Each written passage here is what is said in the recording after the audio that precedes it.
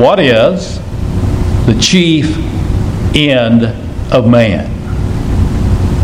In other words, what is the real purpose, the highest purpose for mankind here on this earth? Anybody know the answer? What is it? That's it. That's why we are created. Think with me for just a moment. Is that really true? Psalm 86. Among the gods there is none like unto thee, O Lord, neither are there any works like unto thy works. In other words, He is unique. All nations, not just some of the nations, Psalm 86, verse 9, all the nations whom you've made, anywhere on the face of the globe, no matter how small the ethnic group might be, no matter how it might seem, they may seem insignificant to the rest of us because of the size of their people, all the nations whom you have made shall come and worship before thee and glorify what? Thy name. What is that? When you come before God and you glorify Him and you raise up His name, what are you doing? Worship. You're worshiping, you're glorifying God. Why? He says in verse 10, for thou art great, and you do wondrous things. You are God alone. The exclusivity of God mentioned there. Turn over with me for just a moment to Revelation in chapter 4. Why do we exist again? Why am I here? Revelation chapter 4. The 24 elders have fallen down before the throne of God. The last verse. You are worthy, O Lord, to receive glory and honor and power. When you attribute to God glory and honor and power, what are you doing? You're worshiping God. Why is He worthy to be worshiped? Why do you do that? The last half of the verse. For you have created all things, and the answer to the question, why am I here on this earth? Why is anybody here on this earth? For thy pleasure they are and were created. We're created for the pleasure of God, primarily in the worship of God. Again, this semester, we had the worship class going on. Dr. Angela teaching online in these special meetings. But the chapel services this semester are going to be focused around worship, and primarily out of the Second London Confession. If you go to most Baptist confessions of faith, and you try to find worship, there'll be about probably maybe one whole good paragraph, maybe not that much, usually not that much. But older Baptists, history put a lot more thought into it. In London Baptist Confession, there are, let me count real quick, there are 8 paragraphs. So every week, almost every week, we're going to take one of those little paragraphs and look at it and expound on this idea of worship to help build around those special lectures in not too many weeks from now. So there on your handout today, you have of religious worship and the Sabbath day, chapter 22 of the London Confession. As you study through these documents, almost every one of them has not almost, they all have a lead paragraph, an introductory paragraph that's a big summary. And then the paragraphs that follow, the shorter ones, take one aspect usually of that bigger paragraph and expound on that. So we're going to look at the overview today. I'll read through this. You read along with me, and then we'll go back and look at the two main sections of this lead paragraph. The light of nature shows that there is a God who has lordship and sovereignty over all. He's just, good, and does good to all. He is therefore to be feared, loved, praised, and called upon, trusted in, and served with all the heart and all the soul and all the might. Now, when you read that last phrase or hear the last phrase, you serve Him with all the heart and soul and with all thy might. What does that harken back to in your mind? The greatest commandment And what you'll find here is that in these doctrinal statements, each one of these is built around Scripture, and it's not Scripture directly, it's allusions to Scripture. But the acceptable way of worshiping the true God is instituted by Himself and so limited by His own revealed will that He may not be worshipped according to the imaginations, see that blank in your paper? Imagination and devices of men, nor the suggestions of Satan under any visible representations or any other way not prescribed in the Holy Scriptures. So if we're built, created to worship and glorify God, how do I know that there is a God? How do I know that I need to worship Him? What draws me to that? Is there anywhere, any place in the world where people have no exposure to God? No. There's not anywhere. Is there any people anywhere that haven't suppressed that knowledge? No, we all have. No matter what ethnic group it is, every group has suppressed that knowledge they have. Where does that knowledge come from? How do we know that He's there? Like one of these little questions. How do we know that He's there? Creation, Psalm 19, we read a little bit earlier, says that the heavens declare the glory of God. Now, does that mean that we look up into the sky and there's a billboard up there revealing in neon lights God's nature? What do we have? We have the changing of the seasons. We have the different weather that comes and goes. We have the manifestations of creation, how the weather cycles and seasons and things change. When you see a massive thunderstorm, yesterday and the day before, Saturday and Sunday, was out in San Angelo, Texas, at one of our churches out there. And really this church is way out about 40 miles from San Angelo. And how many have been to West Texas lately? What do you have as far as an opinion or a vision or imagination about West Texas? Desert kind of an area, flat, and you can see forever. As opposed to here, big thunderstorm comes up. If you're not up on top of a high hill, you really don't see what's coming.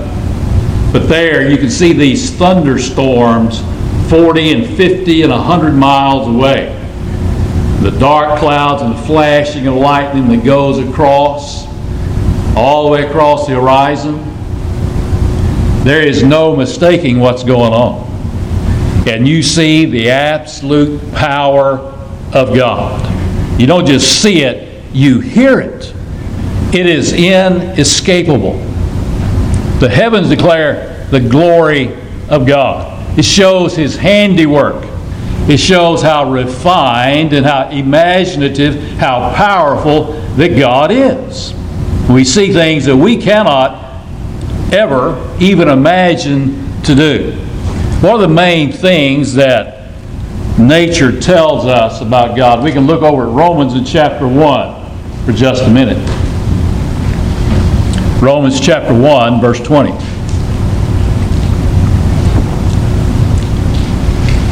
When I see these things, even if I don't have a Bible, when I see nature perform like that, you see a great river, you see the oceans receding and coming back, you experience an earthquake. How many of you have ever been even in a small earthquake? It's a scary thing. Man, I don't know what, I can't control this. It's beyond me. You see those things of nature. What did Paul say about this? What it shows us. It says, verse 19, because that which may be known of God is manifest to them. For God has showed it to them in nature, in His works of providence.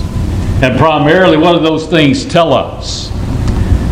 For the invisible things of Him, God's invisible character.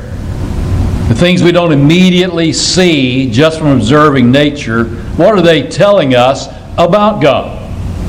From the creation of the world are clearly seen. So invisible things are clearly seen. That doesn't seem to make much sense to us, does it? But it says when you see those visible things, the invisible character of God is made clear, being understood by the things that are made. Two primary things that we see or understand about God: His eternal power and Godhead. Most translations today will say divinity. So what do we see? When we see these things in nature that are beyond anybody's abilities, if we couldn't see them personally, it's hard to even imagine what's going on. But behind that, what do we see? We know even the pagan man somehow understands that behind those things there is a being that is powerful, more powerful than I can ever even start to imagine. He is eternal. It was there before I was here. The eternal power of God. What are one or two of the main excuses people try to give us about creation? Alternative ideas about creation. Big Bang Theory. The Big Bang Theory. But what they forget to explain about the Big Bang Theory is what was there to bang to start with. All this dust and all these particles exploded. Well, where did all the dust and the particles come from? That's your answer. What about evolution? What's behind that? Well, something doesn't come from nothing. How did it evolve if there wasn't anything there to start with? So these things of creation, the power of God in nature, we see the eternal power of God, the beginning, the first cause, and that He is inexplicably powerful and able to do things. Then what else? It says we see the Godhead, divinity. In other words, we see that somehow not just only was there a power and it's eternal, it's different than I am. I am not God, you're not God. And that's what we see in nature. That's what it's telling us here in this first part of this paragraph. Paragraph 1. The light of nature goes in that gap. The light of nature shows there is a God who has lordship and sovereignty over all. Well, you know, last year, we're kind of going through it right now. I really didn't like COVID. I didn't like being in the hospital for a week, taking tons of steroids and all other kinds of medications. I didn't like that, but I had absolutely no power to stop it. How many of us today are enjoying paying nearly $4 a gallon for gasoline? You don't like that? Why don't you do something about it? Why don't you go change it? Lots of things around us we cannot change. You have a loved one, a near neighbor, a near relative perhaps, and their life is in ruin, and you know that you know the gospel and you tried to share things about Christ with them and nothing happens. Don't you wish you could change their heart? Open their mind? We can't do that. The light of nature and circumstances that we see all around, God's providence, tell us that He has lordship and sovereignty over all. Goes on to list some of His characteristics. He is just. How do I know God's just? The Word tells me so. But way down deep inside in my heart, in my personality, do you have a sense of right and wrong? Have you ever met anybody that didn't have a sense of right and wrong? Even pagans, even people that tend to that way down deep inside, there's the old folklore. What goes around, what comes around. Everybody has this idea of justice because it's implanted in us in our nature from God. He's good. Does anybody really overall appreciate or want evil all around them all the time? No. Down deep inside, human nature wants good. We get that from God. And He's to be praised. Look at these last phrases. Therefore is to be feared. He is to be loved, praised, called upon, trusted in, and served. He is to be feared. Are you afraid of God? You need to be afraid of God. God is good in all these things, but if you go the wrong direction, you rebel against God, become His enemy. If you're a friend of the world, you are the what? Enemy of God that can rain fire and brimstone and lightning bolts out of heaven. If you're not going to be the friend of God, you need to be deathly afraid of God. At the same time, it's not just that kind of fear. It's also the idea of reverencing Him, seeing yourself as below God, and owing Him allegiance. Now, we see He's good and He's just, runs nature, controls nature. He's to be served, called upon. If I'm going to praise God, if I'm going to call on Him, if I'm going to trust in Him, and I'm going to serve Him, all those words combined, what do they mean? I'm going to worship Him. Because of who He is and what I see in nature, I know that there's a God that I ought to worship by some means or some fashion. Now again, though, when we see all those things, are they enough?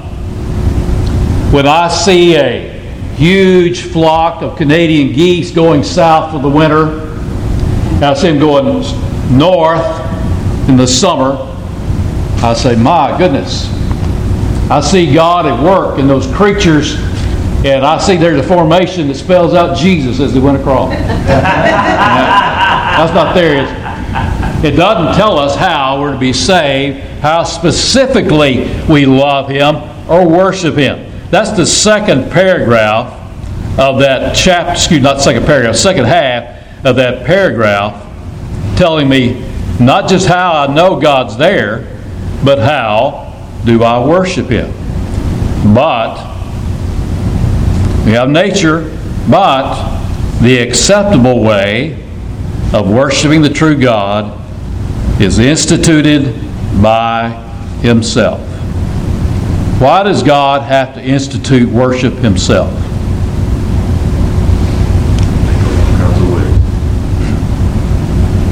Where did God first reveal Himself for worship? Creation. In creation, first two people, Adam and Eve. And then what did they do? They fell. They questioned the God that they were in fellowship with. And then as they were there in their fallen nature, their hearts and minds corrupted, their bodies corrupted, did they wake up one day and say, well, you know, my body and my mind and my heart are so corrupt, I think I need to repent. I need to go search out God, find Him. Is that what happened? God initiated it. They were darkened in their heart and mind. They could not, they would not see God. Naturally, they started running away from Him. They hid themselves, but God initiated contact, you might say, with mankind. And the only way we can know God, the only way that we know how to serve or worship Him, is that God opens that way of communication. But the acceptable way of worshiping the true God is instituted by Himself and is so limited by His own revealed will. People don't like that. I was talking last week to some of the faculty here, some of the students, I think. I don't know who all was engaged. I don't remember who all was there in the presence, but I mentioned, we talked about people really, really getting mad at you in church, dealing with religious matters and doctrinal matters, and you just see people just get enraged, supposedly Christian people. Now, I mentioned the two things that I've seen in my lifetime that cause that more frequently than anything else. First one is when you tell them and teach them that they are utterly and totally depraved. That without Christ, they are the enemies of God. They are not seeking God, and they're not going to talk themselves into being saved or becoming part of the kingdom of God because they hate God. Because their mind is the enemy of God, and their heart is deceitful above all things and desperately wicked, and they are unable to come to Christ on their own. That will absolutely enrage a lost person. The second thing that I've seen absolutely enrage people, particularly people that are artistically inclined. A lot of them hold the false office in church of worship pastor or worship leader. The pastor and the elder are the worship leaders. There's not this separate office out there. And you tell that person, your imagination is no good. You know why that enrages them? Because an artful person has a lot of imagination. That's good. But no matter how refined their sense of music or their taste is, or no matter how well informed they are in modern culture, there's nothing that comes out of their heart that is capable of pleasing God. If it goes beyond the Scriptures. The acceptable way of worshiping the true God is instituted by Himself and limited to His own revealed will. Where do we find His revealed will? In the Scriptures. Why are we confined to that? Is there any further revelation after the completion of the canon? After the death of the apostle and the apostolic delegates and those that worked and lived with them? There's no further revelation. He may not be worshipped according to the imagination and devices of men. You know, I think it'd be really, really wonderful. I had this idea one time that, I don't know where it came from. The worship in church on Sunday morning would really be nice if we had some golden censers and I put some nice smelling incense in there and set it on fire and walk around with it. I think that would enhance things. That's a good idea. I think it'd be a good idea if, I enjoy watching television and the public broadcasting things with all the classical arts and what have you, and I really enjoy ballet dancing. Very artful. So I think it's a good idea in my imagination. I think that'd be good in church too. So we have ballet, choreographed dancing in church. He's not worshipped according to the imaginations of men, nor the suggestions of Satan. In the Scriptures, particularly in the Old Testament, are there any examples of people having a hard time when they decided to go out and worship God on their own? By their own imaginations. Over and over and over again. Stick with what I tell you, my instructions. And then it says, nor under the suggestions of Satan. Do you know anybody? You ever read about anybody that had a suggestion from Satan about how to worship God? Who was that? I remember Jesus one time. He ran into Satan, didn't he? Satan ran into him, be better, I think. He had some ideas how Jesus could serve God, didn't he? We don't need the suggestions of Satan or under any visible representations. Roman Catholicism, Eastern Orthodox work, religion, all those kind of things, that's an exact or a distinct breaking of the second commandment. Visible representation. Why are visible representations wrong? Why isn't even Michelangelo and the famous painting on the walls somewhere in Rome of the two hands touching? Why isn't that good? Anything that we come up with in our mind and our imagination to make or represent God cannot in any way fully comprehend God. He's beyond human imagination. He's beyond our power. And anything we make takes and say, that is God, that's what God looks like. Anything we do does what? Takes down or diminishes the glory of God. Every single time. You know why? Usually those things take away from the glory of God. We make them in our image. You see those old Greek and Roman figures of mythology, they're false gods. Usually, what does God look like? The big guy. He's all muscled up, extraordinarily handsome and powerful. The man that made that image, what does he say? That's my idea of what I ought to look like. So I'm trying to change God in my own image. And ultimately, when you worship an idol, a figure of any kind, really, you're worshiping yourself. God says, you cannot, my glory is so great, you cannot represent me in any kind of art, anything fashioned like that. And that here, the very last phrase is the one, you remember I told you about running across people, so-called worship leaders, and you really want to see them incensed, you want to give one of them a stroke, you want to see him get red in the face and blood vessels pop out in his neck. He's got all these things he wants to do in church, and you tell him, you can't do any of that. That's all wrong. The only way you can worship God has to be what? Prescribed where? In the Holy Scriptures. Now that will set them on fire. But that's a good thing to do. They need to hear it.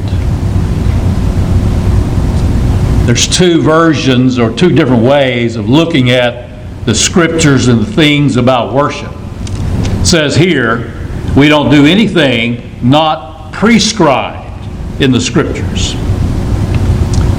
When you see the word prescribed, what comes to mind in a daily life?